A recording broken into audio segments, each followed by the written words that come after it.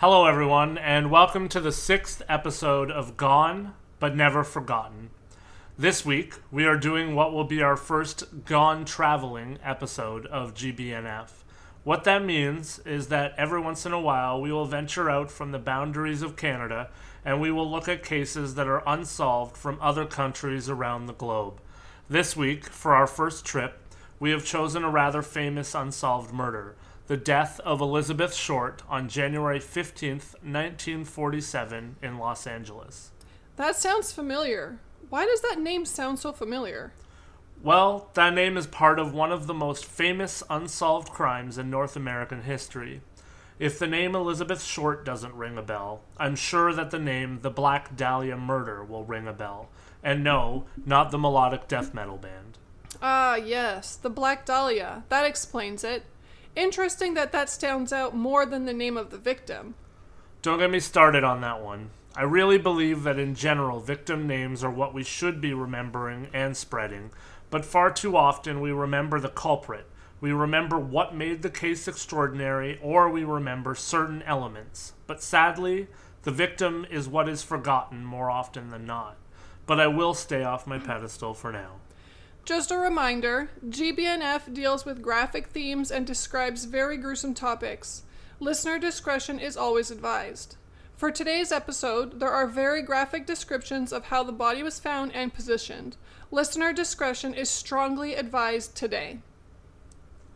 At around 10 a.m. on January 15th, 1947, Betty Bersinger was pushing her young daughter through a park in Los Angeles and walking along some weedy and vacant lots when something caught her attention. Unfortunately, as Betty approached, she knew exactly what she was looking at. The body of a naked young woman who had been severed at the waist was lying just off the path. At first, Betty believed that she had found a discarded mannequin. What Betty was looking at, though, was the mutilated body of Elizabeth Short. Her pale white skin standing out in stark contrast from her jet black hair. Elizabeth's body had been deformed in many ways. She was bisected at the waist, her blood had been completely drained from her body, her face was cut in a glass-glow smile, which means it was cut from her cheeks to her ears, her thighs and breasts received a number of cuts, and some of her flesh was removed from her body. Her body was then posed at the scene of the crime. The lower half of her body was placed about 1 foot away from the upper half of her body. Her intestines had been removed from her body and placed underneath her buttocks. Her legs were spread open, and her arms were pulled over her head, bent at the elbows. Her official cause of death would be listed as a combination of beatings to her head and hemorrhaging from the Glasgow smile. It was quickly determined, because there was no blood at the scene, nor in Elizabeth's body, that the murder had taken place somewhere else, and the body was transported to the spot that it was discovered in post-mortem. The investigation was led by the LAPD and aided by the FBI. The FBI was able to identify the body quickly, within 1 hour, after they received blurry fingerprints via an early primitive fax machine. The woman would, of course, be identified as Elizabeth Short. She was a young, 22-year-old hopeful who had come to Hollywood. Short was originally from Medford, Massachusetts, and also lived in Florida before making the decision to move to LA, where her father lived, to try and make it as an actress. Elizabeth would later be dubbed the Black Dahlia because there was word that she had a penchant for wearing black clothes all the time, and also people had given her that nickname behind her back before she was found dead. The Blue Dahlia was also a renowned film at the time, hence the word Dahlia was ever present in people's minds. The special police bulletin that was put out in newspapers read, Description: Female, American, 22 years, 5 foot 6 inches, 118 pounds, black hair, green eyes, very attractive, bad lower teeth, fingernails chewed too quick. This subject found brutally murdered, body severed and mutilated, January 15th, 1947, at 39th and Norton. Subject on whom information wanted, last seen on January 9th, 1947, when she got out of a car at the Bitmore Hotel. At that time, she was wearing a black suit, no collar on coat, probably cardigan style, white fluffy blouse, black suede high heel shoes, nylon stockings, white gloves, full-length beige coat, carried black plastic handbag with 2 handles, 12 by 8, in which she had a black address book. Subject readily makes friends with both sexes and frequented cocktail bars and night spots. On leaving car, she went into lobby of the Bitmore and was last seen there. The FBI assisted the LAPD by conducting interviews across the country on potential suspects. Early beliefs were that the murder must have been conducted by someone who had skills in dissection because the body was so cleanly cut. There was also a potential break early on, as a letter believed to be sent by the killer was sent to authorities and fingerprints were taken from the letter. However, unfortunately, the prints were not in the system. In late January, an envelope arrived at the office of the Examiner, one of the newspapers that was making this case more difficult because of media competition on the story. The envelope was labeled in cutout letters saying, "Heaven is here." Inside of the envelope were belongings of Elizabeth Short, including her birth certificate, her social security card, and her address book, which had the name Mark Hansen on the cover of it. From her address book, police would interview approximately 75 men, most of whom had only briefly known Elizabeth. Mark Hansen was obviously also interviewed. He was the owner of the successful nightclub and admitted that he had known Elizabeth and even allowed her to crash on his couch a few times. Elizabeth would start to develop a profile with police as a bit of a drifter, drifting from place to place when people were willing to help her out. Authorities find themselves running ragged as they chase down leads in every direction. Letters, confessions, and people trying to point fingers at others. Hundreds of people were considered suspects in the case. Thousands of people were interviewed. Approximately 60 people confessed to the murder. Most were men, but a few were women also. We are going to quickly look at 3 of the people who have been fronted as prime suspects over the years. First, there was Robert Manley. Robert Manley was a married man who many stated was dating Elizabeth Short at the time of her murder.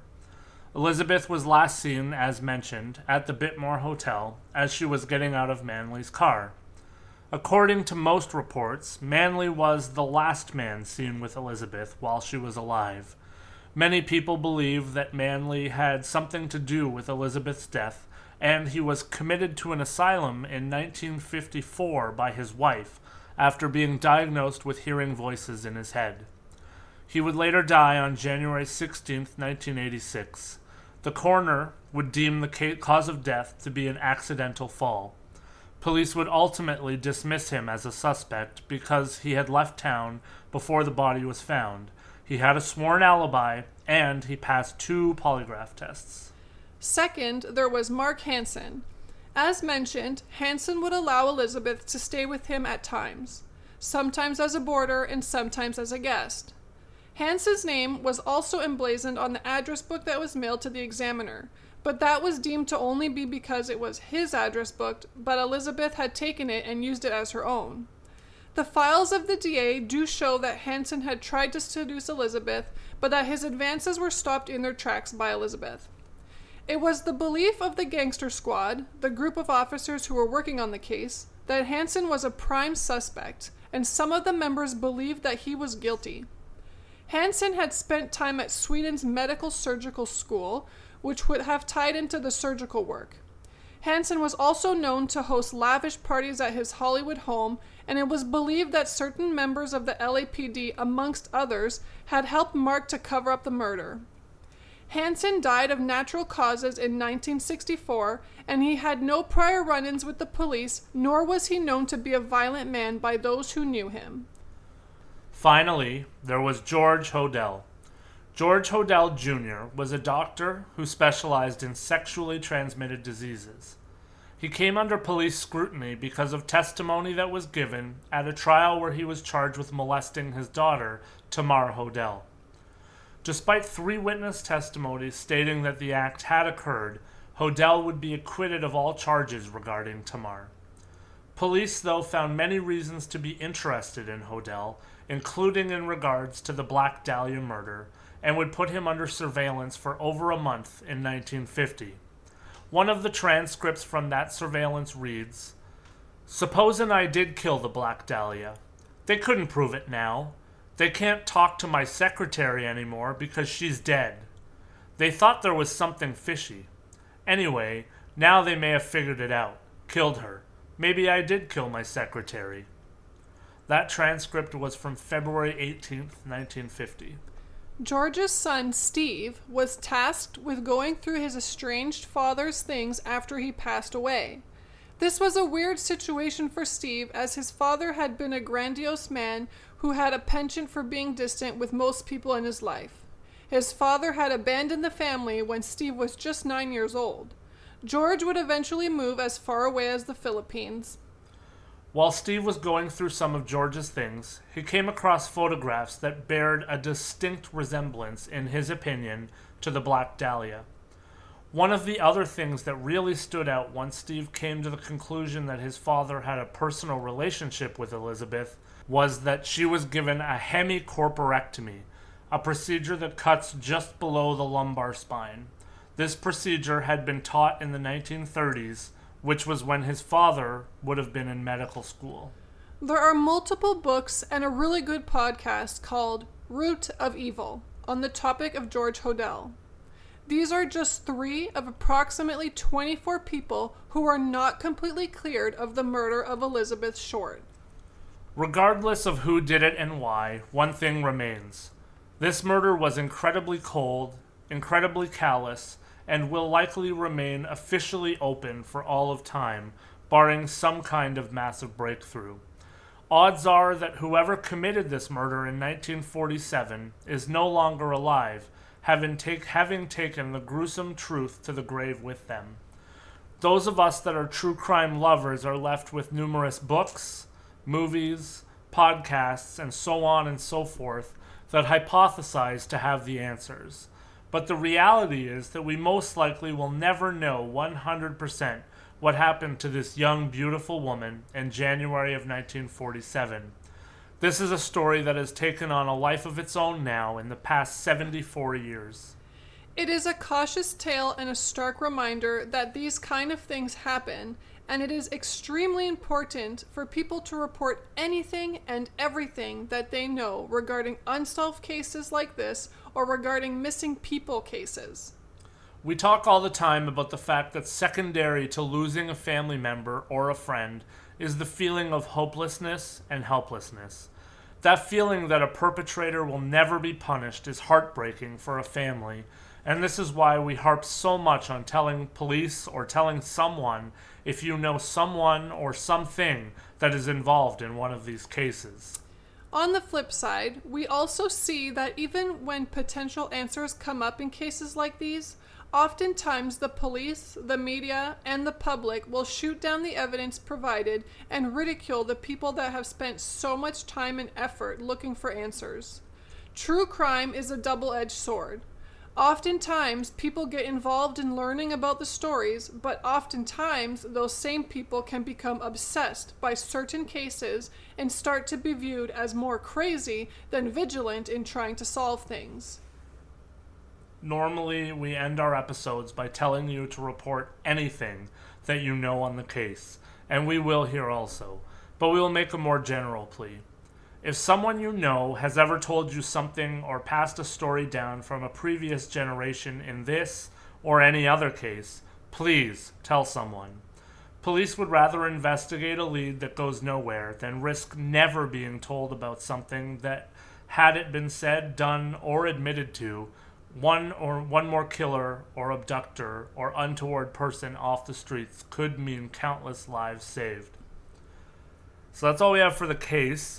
Julie, is there anything you want to add in here or say about the case? I think it's just very shocking sometimes when you hear like a story like this, because you just can't imagine in your mind that that people kill people, but that do horrible things to them either before or after they kill them. It's kind of like an unreal thing to realize.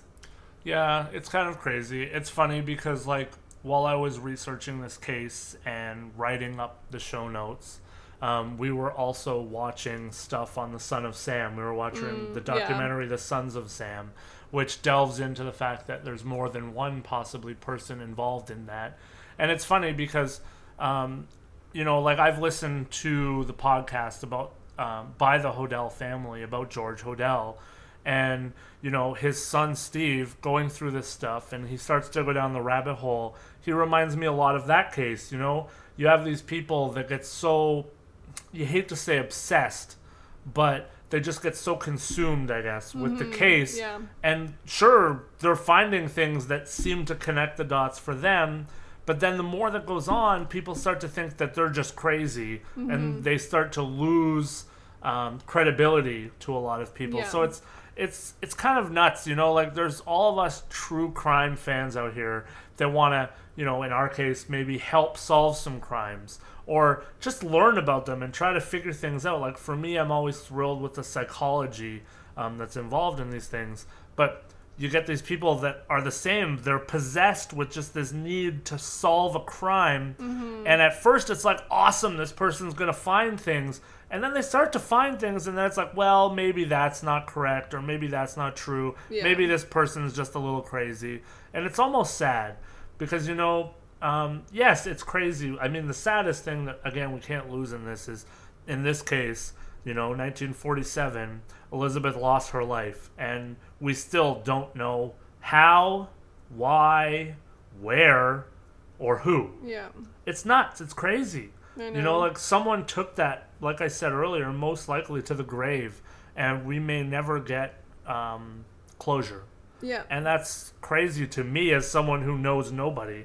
Imagine being a part of anyone's family, whether it's the victim or detectives, the Hodel family, anyone. Like, this is a lot to weigh down. And then you get the things that go on with, like, the police, and maybe they don't want to research it because to them the case is closed and they would rather move on to something else in the case of the Son of Sam. Or here in the Black Dahlia, knowing odds are pretty good they're not going to arrest the murderer at this point, 70 some odd years later. Why is there any reason for them to start diving back into the case for them? They've got a bazillion open cases to focus on. So it's kind of crazy. This is why I love true crime. It's just, you can just go in circles forever. Yeah. I will say, though, that I do appreciate, anybody who does become obsessed, or whatever the word we're going to say is. I do appreciate anybody who puts the time and effort into getting names out there, getting possible theories out there. And I do appreciate all the listeners just listening to our podcast and helping us get those names out there as well. So regardless, in the end, as long as we're getting the information out there, I think that is helpful in its own way. Awesome. Why don't you wrap up shop for us, Julie? All right, guys, thank you again for listening to Gone But Never Forgotten. Remember that you can reach out to us at gbnfpod@gmail.com, facebook.com/gbnfpodcast, on Twitter @gbnfpodcast, or on Instagram @gbnfpod. Thank you for listening, and we'll see you again in 2 weeks.